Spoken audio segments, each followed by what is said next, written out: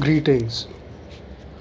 Uh, I am probably doing the greatest good deed that any human has ever done, and that is something that no one is ever inclined towards.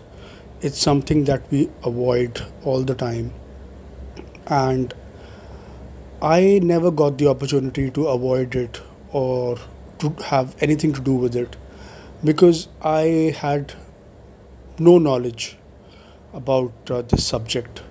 In fact, I didn't even know that it is a subject for everybody, for every human, and in fact, for every living being.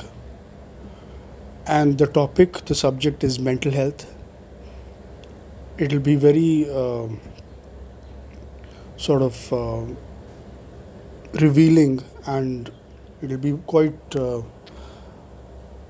I guess, interesting for you to find out, for you to know that uh, I think around 4 years ago, I was every day visiting in the winters the library of Sector 34, and I used to go to the reading section, the magazine section, and I was reading an international magazine. They've got a beautiful collection, and in an article, I was shocked and amazed to know that uh, everyone is supposed to take care of not just their physical health, which we do, but also equally of their mental health. And I have been somebody uh, who has really, I mean, seen in India uh, physical health being introduced as, you know, as a part of the curriculum. And I think that to the best of my knowledge, my class and our batch, I suppose, were the ones who first really got that. So, I mean, that day, I just sort of, it really amazed me, and I started uh, literally reading all that I could find about well being, wellness, and I have never stopped. I have spent my every waking moment uh, on finding out and discovering and knowing the what to do's and what not to do's, what's good, what's bad, what's cool, what's uncool, what's beautiful, what's ugly, is all I've found out about the whole thing. Just like we have all the books coming under two broad categories, fiction and non fiction, similarly, mental health comes under two broad categories. One is the theory, what's taught to doctors or, I mean, medical students, and the other is the behavioral and practical stuff which in America leads the world in. So it's like, I mean, what is in the books, what is theory, is sadly primitive. It has nothing to do with an actual human being's behavior, what they do, how they eat, how they sleep, how they behave, how much they work, how much they study, where they go, should they not, when to do what. It has nothing about it.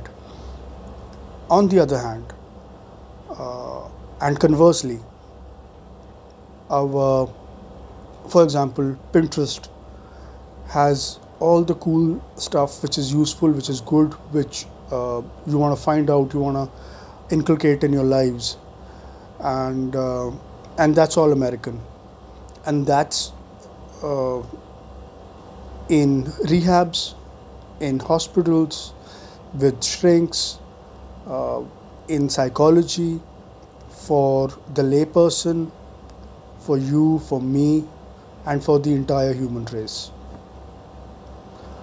Uh, so then, I mean, being the greatest scholar that I am, as I was sort of fated to be, I was already into social media at that time, or maybe at the same time I got into social media. So then, whatever I would read, I started contributing. I wrote letters to the biggest people, and they responded. And also, I was very lucky to see what I did and what I wrote about. And what I saw is what I wrote about. What was happening around me before COVID is what I wrote about. I saw all that suggestions, the good stuff, I saw that in print, and I've said that. I've seen it on websites, and I've seen the impact of it uh, in India for every Indian. And I would love to share here, uh, in a very humble way, that when COVID struck, even before COVID struck India, and also when it did, I could not stop myself from saying that mental health issues are a bigger thing that has to be addressed. And slowly and steadily, the government made mental health a part of COVID info on the app, which is Arogya Setu, for example, the government websites, literature. Uh, they spoke on TV channels about how maybe around 20 crore people. See, this statistic is sort of not something that I remember very well. So it's either 20 crore people suffering from mental illnesses in India, or 20%, and 25 crore. So which one is crore and which one is percent? So that's one thing. So it's like, I mean, and it's very simple.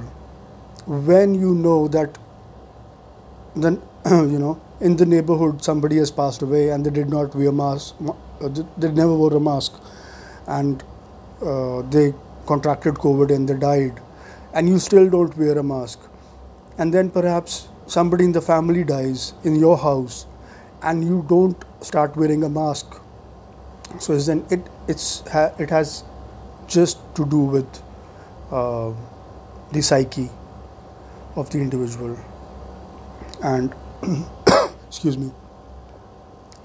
So uh, what I'm seeing around me in the world is uh, a huge need for uh,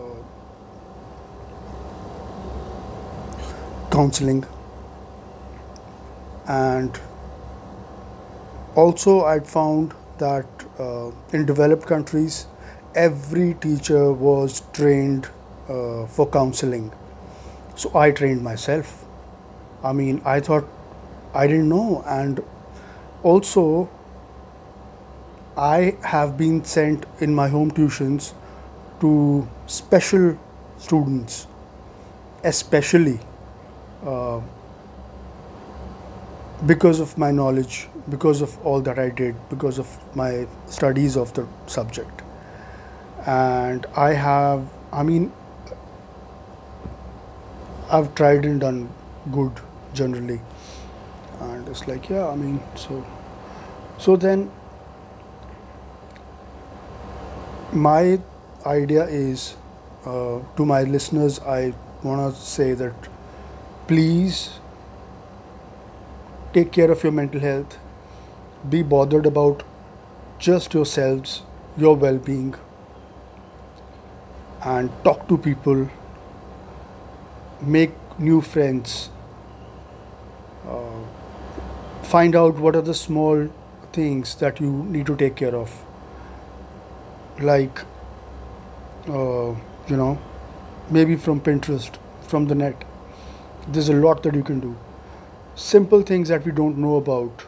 Uh, Possibly one idea is, if you're ready your clothes at bedtime, the ones that you intend to wear the next morning. Simple, elementary things. So the times are tough, and tough times don't last, mad times do. These times are the maddest. May God bless you. Thank you so much.